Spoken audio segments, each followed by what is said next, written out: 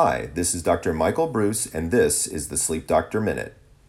Right now, we're going into step 5 of my 5-step program for better rest. Remember, step 1 was to have a consistent wake-up time, including the weekends.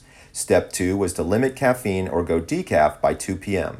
Step 3 was to limit alcohol approximately 3 hours before bed. And step 4 was to exercise daily, but be careful and don't exercise within 4 hours of bedtime. My last step actually has to do with sunlight.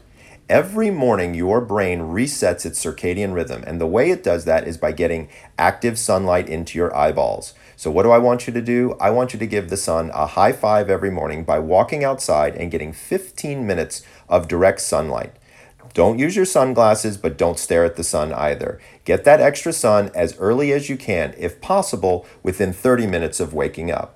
This is Dr. Michael Bruce, and this is the Sleep Doctor Minute. If you want any more information about me or my services, come on over to my website at www.thesleepdoctor.com.